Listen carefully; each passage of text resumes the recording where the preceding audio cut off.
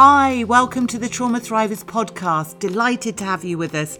I'm Lula Bentz, your host, a psychotherapist, a trauma expert, and a survivor myself. Lovely to have you with us. The Trauma Thrivers podcast is for anybody who has been through any sort of developmental trauma or who has complex PTSD.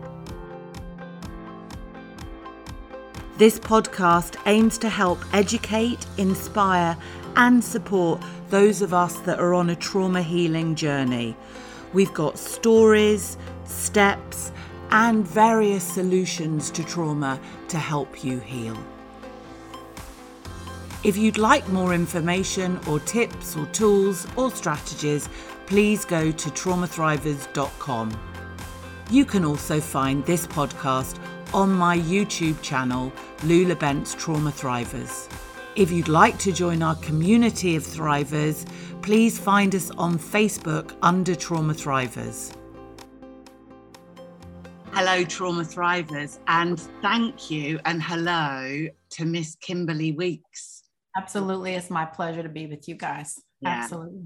I love working with students from the association that certified us both, which is the International Association of Trauma Recovery Coaching, led by Bobby Parrish and Sarah Parrish. I am the Director of Association Leadership for the International Association of Trauma Recovery Coaching. I lead the supervisors course in terms of mentoring supervisor candidates who are coming through the association. I also teach in the initial and the advanced classes. I run my own practice working with people who've experienced childhood trauma, as well as intimate partner violence with narcissistic and psychological abusers. That's my niche. Typically I work with women. I do have male clients also, but that is where my sweet spot it is. And it's my sweet spot because I've experienced it both as a child and as a person who got married and married someone with narcissistic personality disorder. I've also experienced lots of interactions with people who are on the spectrum of narcissism, whether that's a narcissist, a sociopath. I've even experienced some things with someone who would be technically diagnosed with psychopathy. So wow. It's an interesting field. Yeah. Because it's mental war. If that makes sense, psychological war, yeah. It is unseen, meaning the impacts can often not be seen outwardly like you would see for a traditional domestic violence situation where people have physical, outwardly expressions of that physical violence, but it is showing up. It does show up in people's bodies as complex PTSD. Yeah. As panic disorder, as anxiety disorders. And for many people, it develops over time, that chronic experience of trauma. They develop health conditions. I developed a health condition. I was diagnosed with multiple sclerosis when I was 38. Oh, wow. I had been having symptoms of multiple sclerosis for about 11 years. I remember the first flare-up I had. I thought I was having a nervous breakdown, but it was an actual MS flare-up. And so it does have physical impacts, even though you can't see it. Yeah. Yeah. So I'm very passionate about supporting people who find themselves underneath the spell, and I'll use that term, of a person who mentally and psychologically abuses people, and navigating not only their healing and recovery, but navigating their health impact, navigating the financial impact, and navigating many times the legal system when they're leaving a marriage to divorce a person who has had them under a type of slavery. That's the only way I can describe it. It's a type of slavery. So yeah. Can I ask a personal question? Absolutely. In that I'm interested to know how you got out of it, Kimberly, and you got into recovery and your own journey into coaching. How did that happen? When did you realize what was going on for you? So I was married for 13 years. And when we hit about first of all, I knew something was drastically wrong after the first year. I had gotten pregnant with our first child and was abandoned pretty much in the house when I came home from the hospital. I mean, like absolutely no support whatsoever. I had mastitis. I was having all kind of complications from the delivery.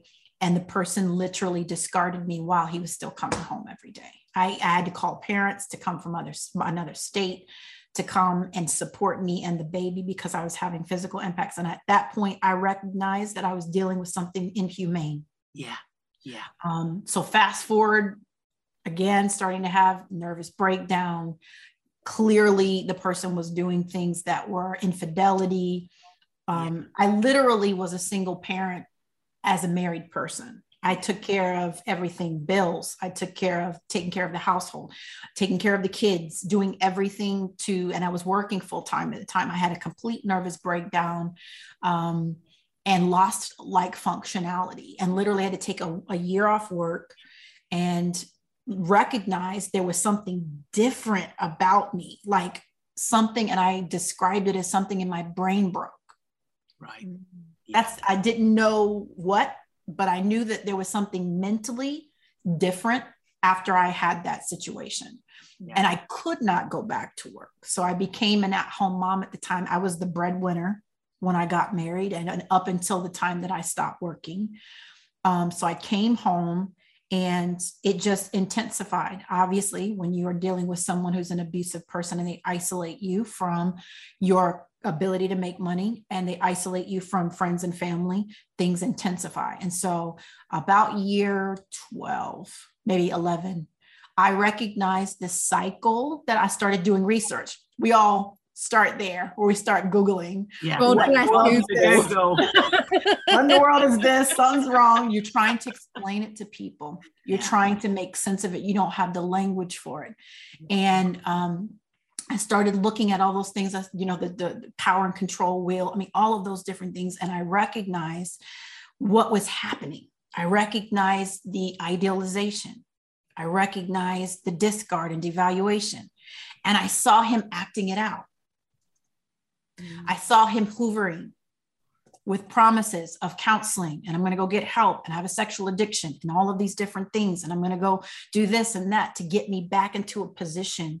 And I just knew I couldn't do it anymore because my functionality, again, I have small children, babies, toddlers, a child in high school. I couldn't function anymore. Like I knew that I was going to die if I stayed in the situation. Yeah. And so I discovered some extreme infidelity, put it in front of him, and got all of the typical gaslighting, projection, all of those things, promises, and was like, I'm done. And after that, he was on his best behavior for about 6 months. During that time, we didn't have any kind of intimacy. And I recognize now that he went to extreme levels of going to sex addiction programs and going to counseling and going to therapy to woo me back into having sex with him again so that I could not file divorce based on infidelity. Right. Yeah. And so that happened. And it was like, he was like, there's nothing you can do with it now. Because, and I had no idea that that was what was happening. When I realized the calculation and strategy, I was like, that's it. And during that period, we started having incidences during intercourse of violence. So it was all of these kind of moving parts happening at the same time that were completely breaking down my body, my identity, and my sense of ability to function every day. Yeah. And so from there, I filed for divorce. I had never talked to my parents openly about what I had experienced, but I picked up the phone and called them. And when I called them, one of my parents has been at my house for 3 years since the day I filed for divorce. They literally came and were like a barrier. Wow. God, that's amazing. When I think about what would have happened had I not had and they both came for about a year. They literally are retired and came here and helped me to take care of my children, to get him out of the house, to go through the whole divorce process with me. Thank God. So thank God, because I would not have been able to resist the cycle because I had been in it so long. Otherwise, I really believe that. And so 3 months after I signed my divorce papers, the divorce process was hell, financial abuse, parading women, talking about them in front of my children, in front of me in the house while he was still here, all of that stuff.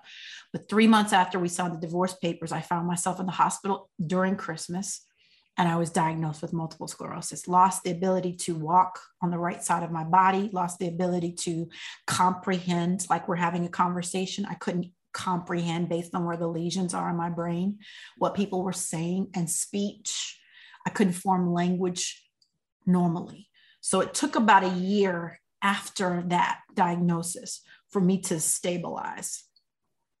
Medication, walking, physical therapy, I mean, all of that. And in that year, I found Bobby's program at the International Association of Trauma Recovery Coaching. Because again, we're all master researchers who walk through this situation. And so I started researching about trauma, the impact of trauma, narcissistic abuse, narcissism, psychological abuse, sexual abuse, and its impact, and found this program, and I enrolled in it for me. Yeah. Just so that I could understand what just happened to me. And when I got to the end of the program, I was like, oh my gosh, if somebody had been able to explain to me what was happening, yeah, I could have got out of this a lot sooner with a lot less impact. Yeah. And I felt this like fire, like ignite in me. I really wanted to help people who walk through this path not have to go through the delay, the impact long-term, and develop all of the health outcomes as a result of being under it for so long, if possible. So I said, okay, I'm going to do this coaching thing. At the time, I was working a full-time job because I had to go back to work post-divorce. And I started my practice alongside my full-time job and had just been growing it. I just completed my first year as an entrepreneur full-time. And I'm super excited because this is what I know I'm supposed to do. I know I didn't walk through all those experiences for nothing. And I've got some wisdom as a result. Just a bit. A bit. Wow, that's incredible. What a story, Kimberly. I'm just even more grateful after hearing all of that for you to be sitting here as you are today. I mean, it's just brilliant. You mentioned a couple of words that I think I wanted to pick up on. One of them was gaslighting.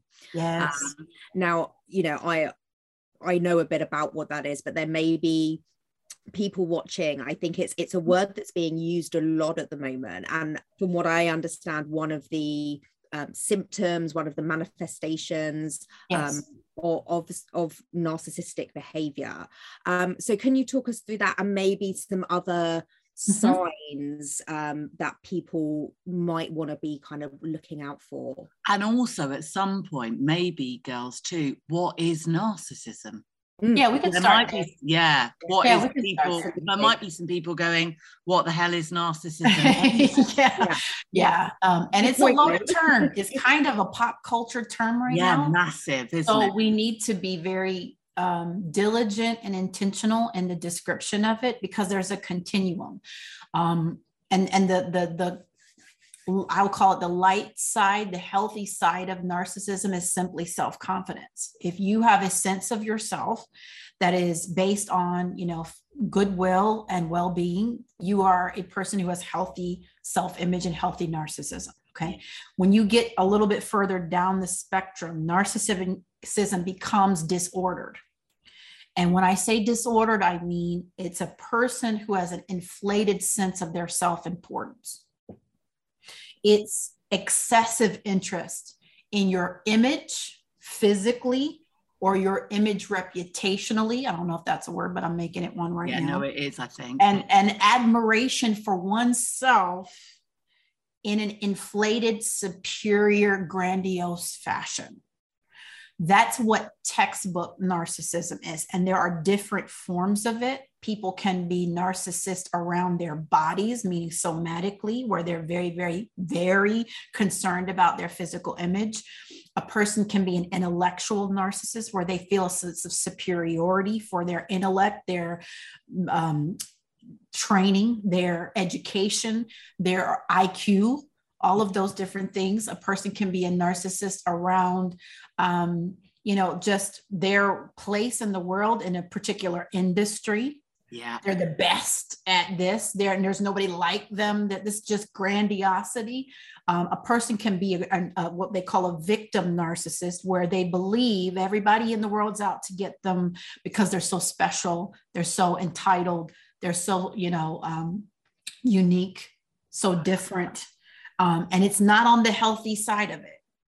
Yeah. Because you can think and believe that you have a uniqueness about you and appreciate and value how you're wired and how you've been created, and not be literally placing yourself above every other human being on the planet.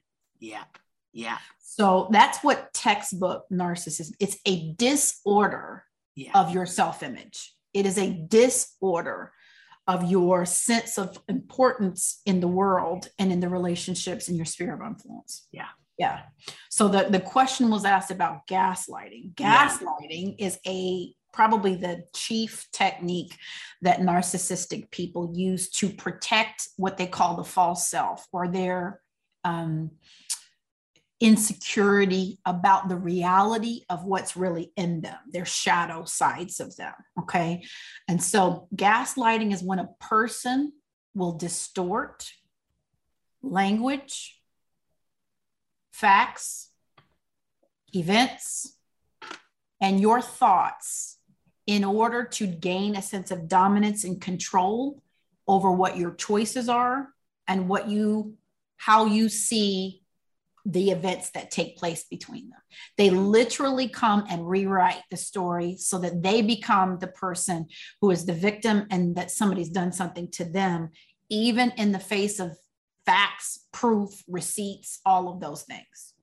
Wow. They gaslight, and it comes from a movie, I think it's from 1944, called Gaslight, where this husband terrorized his wife and would move things around the house, say things and just literally say, I don't know what something's wrong with your thinking, because I've never said anything like that to. He literally would call her memory into question.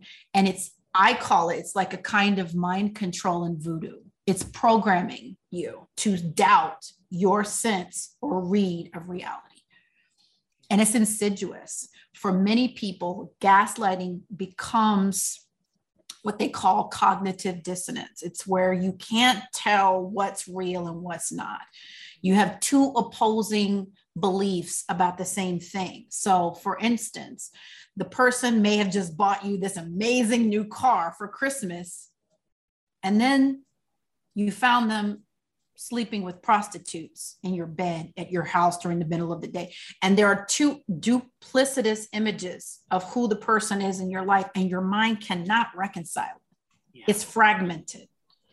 And so when a person has cognitive dissonance or an inability to grasp reality because they've been presented with two different images of the same thing, they can't make choices. They can't discern what's real and what's fake. No. Yeah. Yeah. Yeah. So other than the gaslighting, what are the other kind of symptoms that to watch out for that they do? What other kind of behaviors happen with a narcissist? There are many, but in the DSM-5, which, in the United States is the criteria for diagnosing someone with narcissistic personality disorder, they have, and we talked about this, a high sense of entitlement. Yeah. They're entitled to do anything they want to whomever they want, whenever they want. There is a grandiosity. They feel like they're the most important person when they walk into a space, and that as a result, they deserve special treatment. There is the presence of, and I wrote all of these down, they are very exploitative. Yeah. When they meet a person, they're sizing you up and casing you like a robber would a house. Yeah. To determine what resources are available for them to take and extract and dupe you out of. Mm. One of the primary things you're looking for with a narcissistic personality disordered person is a complete lack of empathy or connection to their impact on other people. They simply haven't developed in their brain parts of their brain that help them to be able to step into another person's shoes and have any level of emotional awareness or intelligence about what their behavior does to other people. It's cruel, devastating. I call it wicked. It's a wickedness about their complete lack of emotion and empathy. Can I ask a question though? Because some of them that I know or I've met or been involved with come across as extremely charming. Oh yeah. And come across as if they do care and they've got masses of empathy, but actually it's quite fake, but they're good at putting it on. They've studied people, they've studied emotion, and they know how to mimic it. Okay. I call it, it's like a loophole. It's like an emotional loophole. And so they play the role of charisma, of empathy, of connection. They're literally parroting and mimicking behavior and mirroring you. Typically, a person with narcissistic personality disorder is looking for a very highly empathetic person. And so they literally take what you give them and give it back to you. Here's the difference. And I don't know if you've ever experienced this, Lou. Have you ever hugged a person or had someone compliment you and it felt absolutely hollow? Yes. Absolutely empty. Yes. The action is there, but energetically, there's nothing there at all. Oh, yeah. And so what you're looking for, anybody who is looking at what influences they have around you, what relationships, when you're with that person, do you have a sense of real? Yeah. Do you have a sense of something's just not quite, something's just a little bit off? That thing that was just said sounded like a compliment, but something about it felt like I was just verbally jabbed. But the words are there. Yeah. The words sound kind.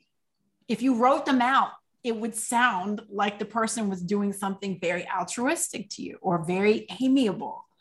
But when you're with them, the energy doesn't back it up. It's just like, it's a cognitive distortion. It's just, it doesn't back it up. So that low empathy, they have a preoccupation with fantasy. Like they don't want to be a part of what's really in the world, which is ups, downs, negatives, positives, good days, bad days. They want like a movie, like they want a partner or a parent that's perfect. And they're looking to create and recreate that over and over again with all of their interactions. They literally fantasize about high levels of success, high levels of riches and wealth, beauty, just all of the things that would literally be a part. It's kind of like what we're dealing with the metaverse right now. We're in a false, not real world with not real people having interactions.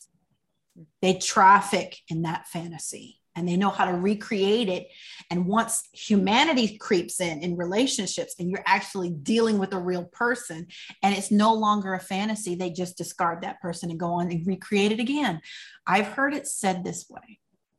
The person will say something like, I love being in love. Notice they didn't say, I love getting to know a person and getting to connect with the person and falling in love with a person. They didn't say that. They said, I love being in love, which is the infatuation phase, which is the idealization phase of narcissistic abuse. They're very arrogant, very haughty. They may covertly appear humble, but their words and actions display a rage, an entitlement, a grandiosity, and a sense that they direct everything and everyone around them, and they have a right to do so. Wow. So 5 or more of those characteristics, having an eliteness to themselves, they deserve things that other people don't deserve just because they're them. Entitlement, arrogance, jealousy with other people, no empathy, excessive admiration. They constantly need admiration and words that prop them up and they're the best and they're amazing. They can't handle criticism at all. Feeling like they're unique and special, preoccupied with like fantasy, success, power, fame, all of those things. If you got 5 or more of those present, then the person can technically be diagnosed with narcissistic personality disorder. Wow. You mentioned in there, Kimberly, and that I think, everything you've just said, it's like a lot to kind of process. And absolutely. I think that it's, just raising awareness in this way is so important. And one of the things that you mentioned in there is that a narcissist will generally try to attract somebody that is very empathetic. Yes. Now, a lot of clients that I see have ended up with narcissists in their lives. Sure. So it's kind of why is that? Why, as traumatized people, are we more likely to attract a narcissist? We're more, and let me put it this way. I say this to clients all the time. I don't believe we're more likely to attract narcissists. Mm-hmm. I think there's narcissists, sociopaths, and psychopaths. You're going to come across those every day. People come across people who have all of these characteristics here and there throughout their life.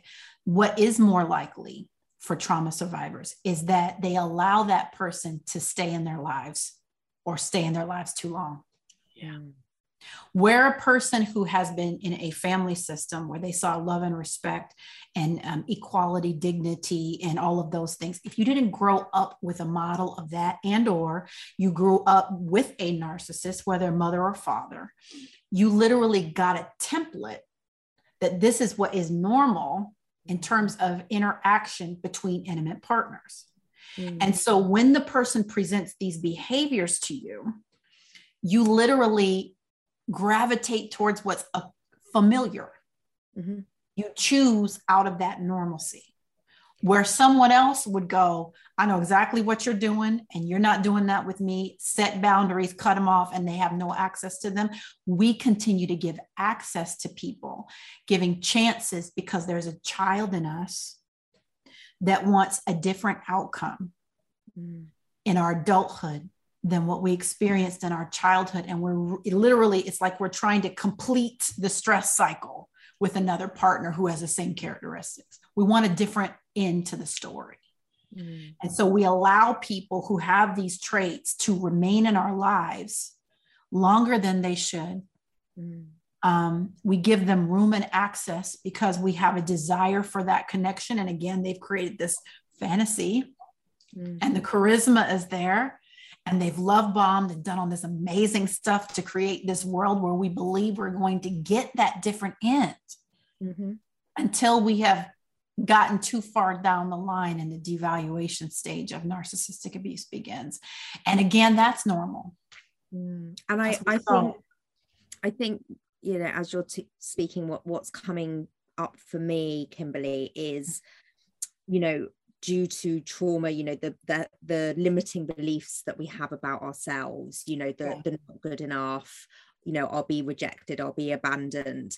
So perhaps, by the time it gets to the point where the behavior is recognized anyway, if we have trauma, those beliefs about ourselves and that, well, this is what I deserve almost. Yes.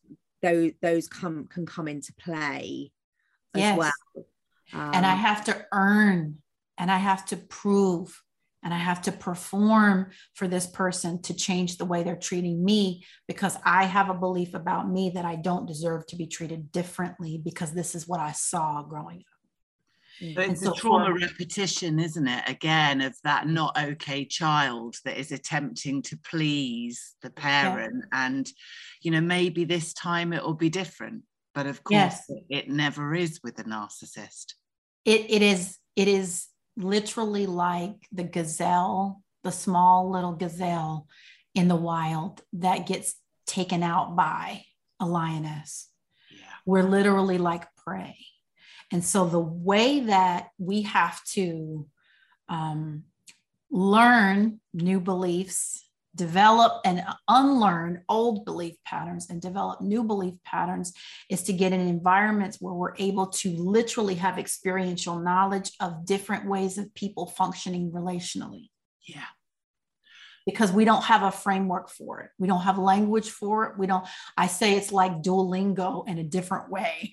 All the learning systems, the Rosetta Stone. If I didn't grow up in a house speaking respect, if I didn't grow up in a house where honor was spoken, like Spanish or Korean or Mandarin, I don't know how to speak it. I don't know how to interpret it from another. So we have to get into some environments that allow for us to have a different experience, both somatically and language-wise, of what it looks like for someone to treat you with respect, to treat you with love. And then when those younger parts of us come out, because they will, we have to learn how to support and resource for them as our adult selves, so that we're not looking for someone else to step in and rescue that younger part. We're the ones as adults who step in and work with and support and meet the needs of the younger parts of us that are still unhealed. Totally agree with you. What do we say, Kimberly, when we hear this? But aren't narcissists also traumatized people? What do we say? I would say that that's correct. Typically, people who develop narcissistic personality disorder were traumatized in their very early childhood development, first 5 to 7 years. They grew up in an environment where they were groomed to behave this way and or experience extreme levels of neglect, abandonment, or rejection, and developed a mask or a dual person in order to survive those situations. We would also say that's still not an excuse for them to use those experiences to harm other people. It doesn't mean that you can't have empathy. Again, we're talking about people who are very empathetic, that come into contact with people who prey on other people and distort their reality. Doesn't mean you can't have empathy for it, but it doesn't also mean you have to take it on. Yeah. It's not your responsibility to fix. And so there's a part of our inner child experiences that we either had to step into our parental relationships to be a go-between, to be a fixer, to be a stabilizer of the environment that is showing up again in these adult relationships, where we then see these characteristics that remind us of our childhood, and we assume the position of fixing, assume the position of pleasing and proving and performing in order to overcome that abuse. Because as a child, we thought, if we just act good enough, if we just get grades that are good enough, if we just do enough things and keep the house clean and don't make anybody upset, then all of this is going to stop. That limiting belief has to be dealt with in our adulthood and extracted. I mean, unlearned. I don't know of any other way to say it. We have to divorce it. Yeah. Come out of agreement. I like the word dissolve, if that helps. Yes. Yeah. But I mean, it's true. And that thought, Melanie, actually is what keeps energetically the victim of these experiences in the situation longer than possible. It's that heart that wants to help the other person, even at your own expense. We call that a trauma bond. Yeah. And so you start bonding with that person over trying to overcome something that isn't yours to overcome. And in the process, you are being annihilated. Your identity is being destroyed. Your health is being corrupted. Your finances are being literally swindled away from you. And your support, any support that you have for yourself is being annihilated by the person. I'm using very strong terms because there is no other way to say what the experience is. Yeah. Would you ever use the word, just out of interest? I've got 2 questions now. Would you ever use the word codependency? For a yes. start? Okay.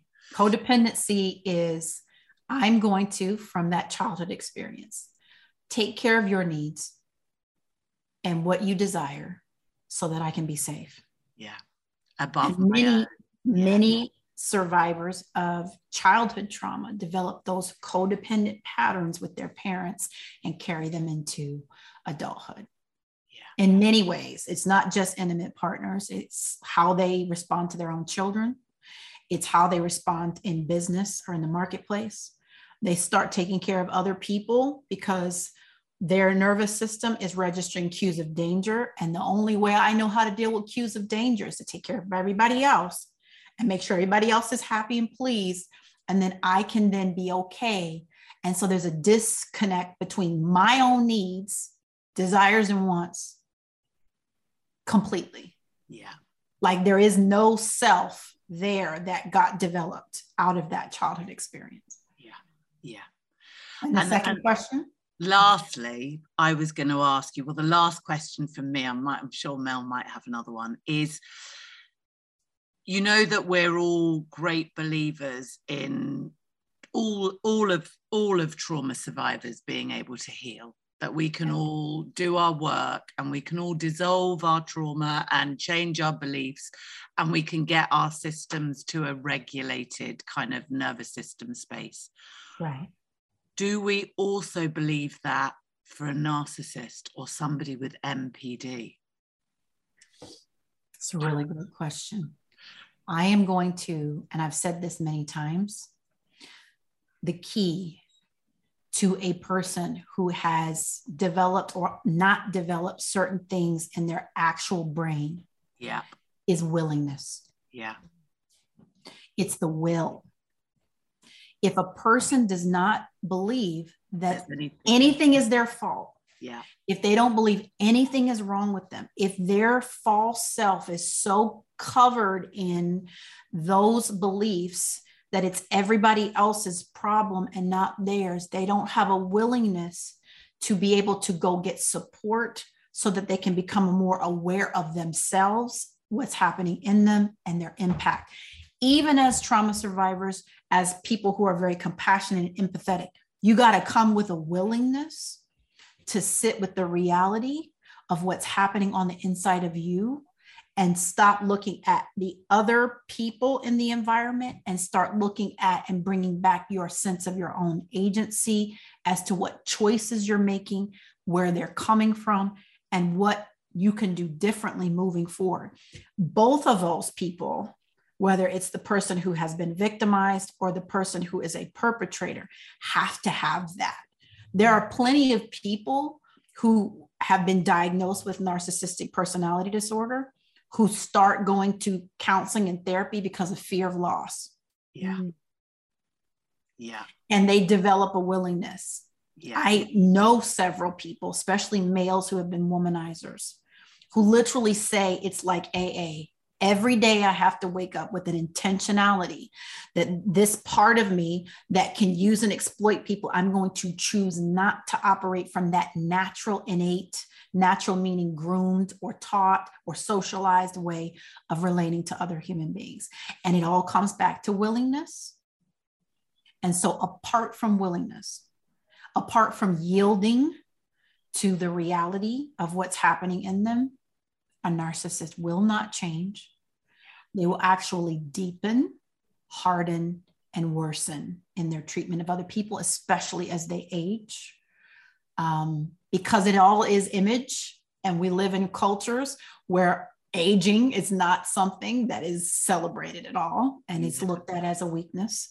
And so they actually become and end up at the end of their lives, typically very, very alone, very, very void of any real connection and relationship, and with lots and lots and lots of consequences from years of violence against other people. Yeah. It's a great question. And that question is what keeps people in the abuse cycle. Yeah. There's a hope that just like you are willing to go to therapy and you are willing to go sit with a coach and you're willing to go do all the research and read the books and go to the seminars, that other person has the capacity to do the same. Yeah. And on the spectrum, when you get into not sociopathy, psychopathy. There's literally an inability. That person genetically inherited traits that they don't have capacity for certain things. A sociopath has been groomed and socialized to behave in exploitative ways in order for them to try to hide their false self and keep themselves safe. So it's an interesting question, because capacity and willingness is so unique to each individual person. Yeah. But as a rule of thumb, if someone comes to sit across the table with me for a session and they're telling me their story, I'm going to tell them they need to get out. They need to do it as quickly and safely as possible. Yeah. Because the only thing they have the authority to do and control is themselves, their own choices, and their own will, what they're willing to do. Yeah. I agree. It's a heavy topic. When you start talking about this is such it is almost like a matrix. It is an alternate universe that people are actually engaged in, and to detangle, decode, and to get out of it, get in, unentangled. I don't know if that's the right word. No, unentangled from it. Yeah. Is not an easy thing to do. It takes a lot of time to deal with the impact of this. And many of my clients have to literally go no contact with parents, with adult children, with relatives who are now serving as what we call flying monkeys, or people who are assisting their abuser and continuing their abuse by proxy. And intimate partners and marriages, and they have to literally cut them off from their life like you would take a leech off of your body so it no longer sucks your blood and sucks the life out of you. Just a couple of interesting comments here from Sharon. She says that doesn't give children much hope. For children with conduct disorder, we have to work with the children. Then she says not enough money is put into children showing symptoms, probably because families would have to be investigated. Yes, because it's not the child, it's the system. Mm. They are in a family system that is a narcissistic family system. Mm. And so whenever you see behaviors presented from a child, what you have to do is go back into their family of origin and the dynamics of that system to determine how that child is being developed, their brain is developing to display those behaviors. Typically, when you talk about conduct, oppositional behavior disorder or conduct disorders, you're talking about dysregulation.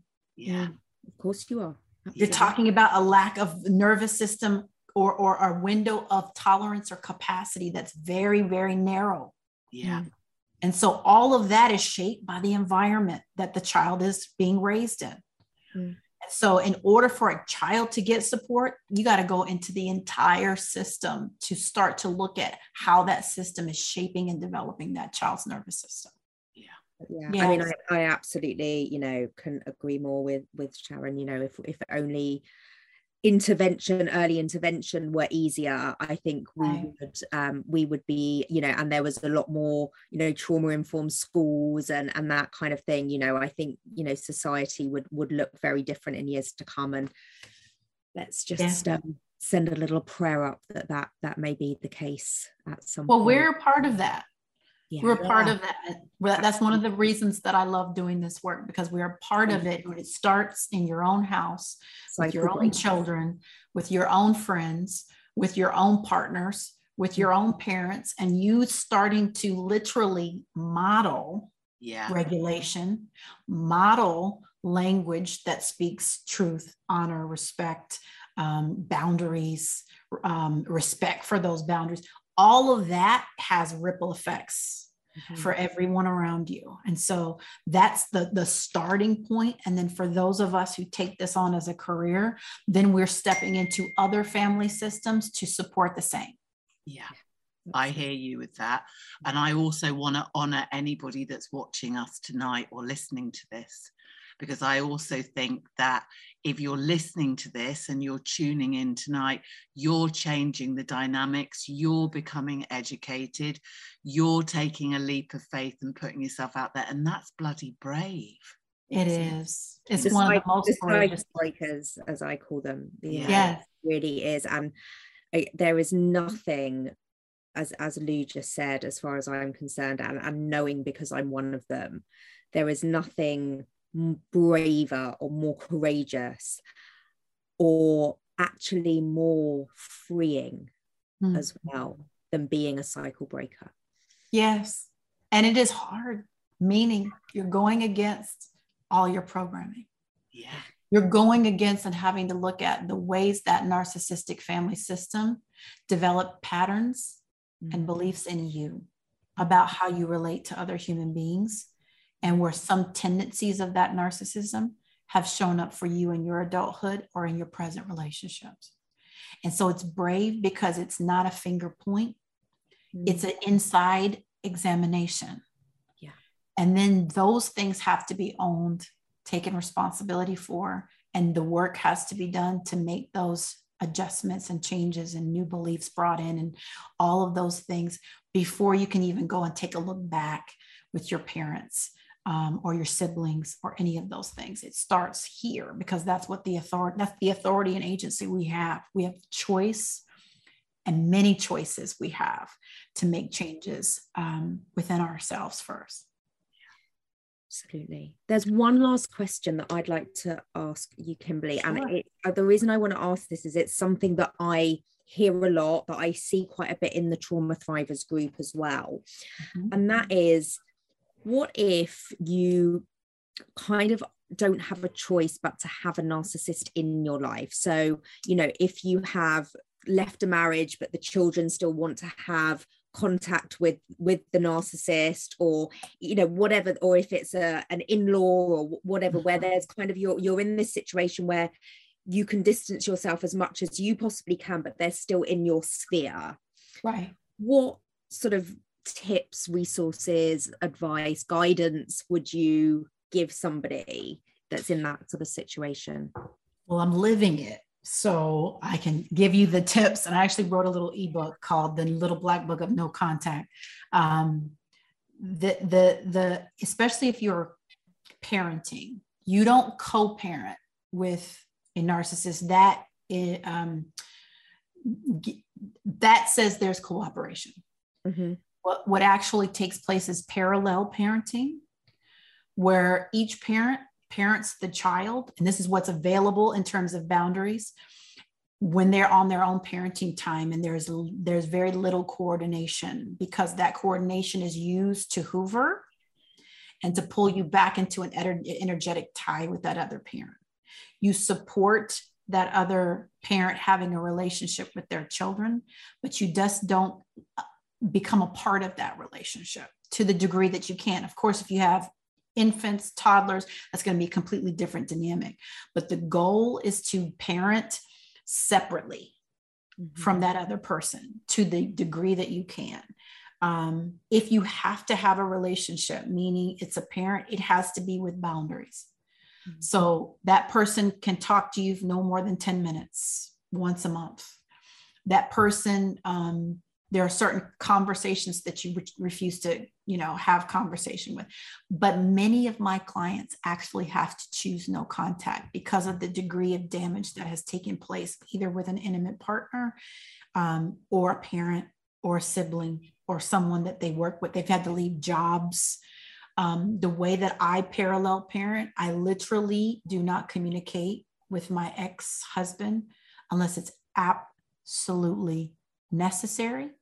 And I only do it in writing. Yeah. I don't have conversations with them where I hear the sound of their voice.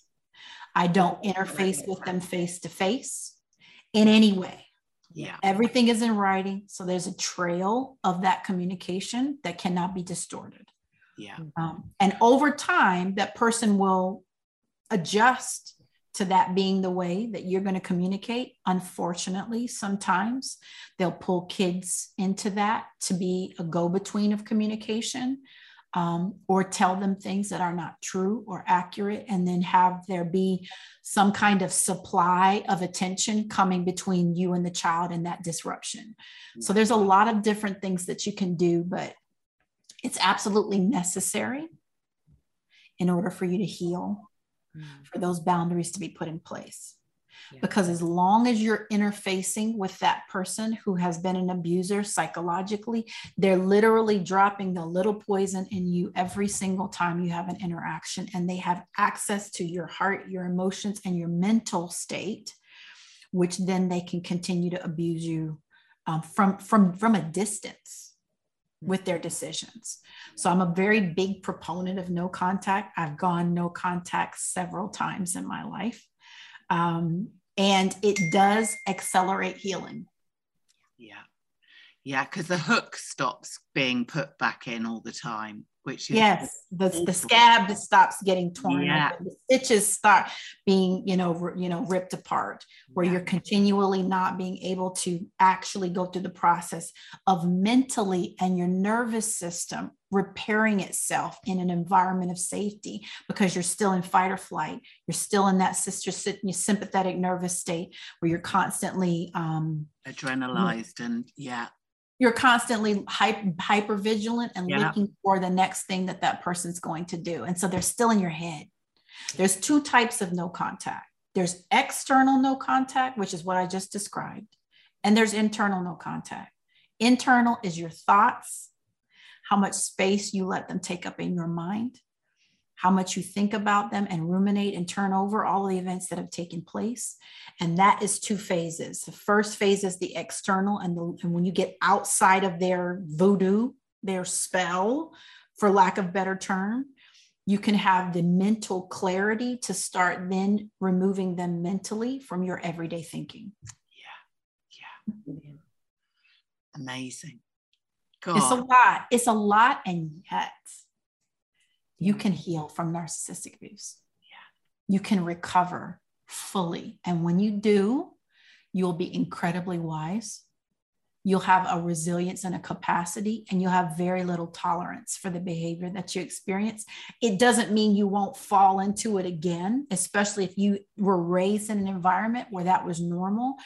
But it's a constant forward movement, even if it's like staggered back and forth.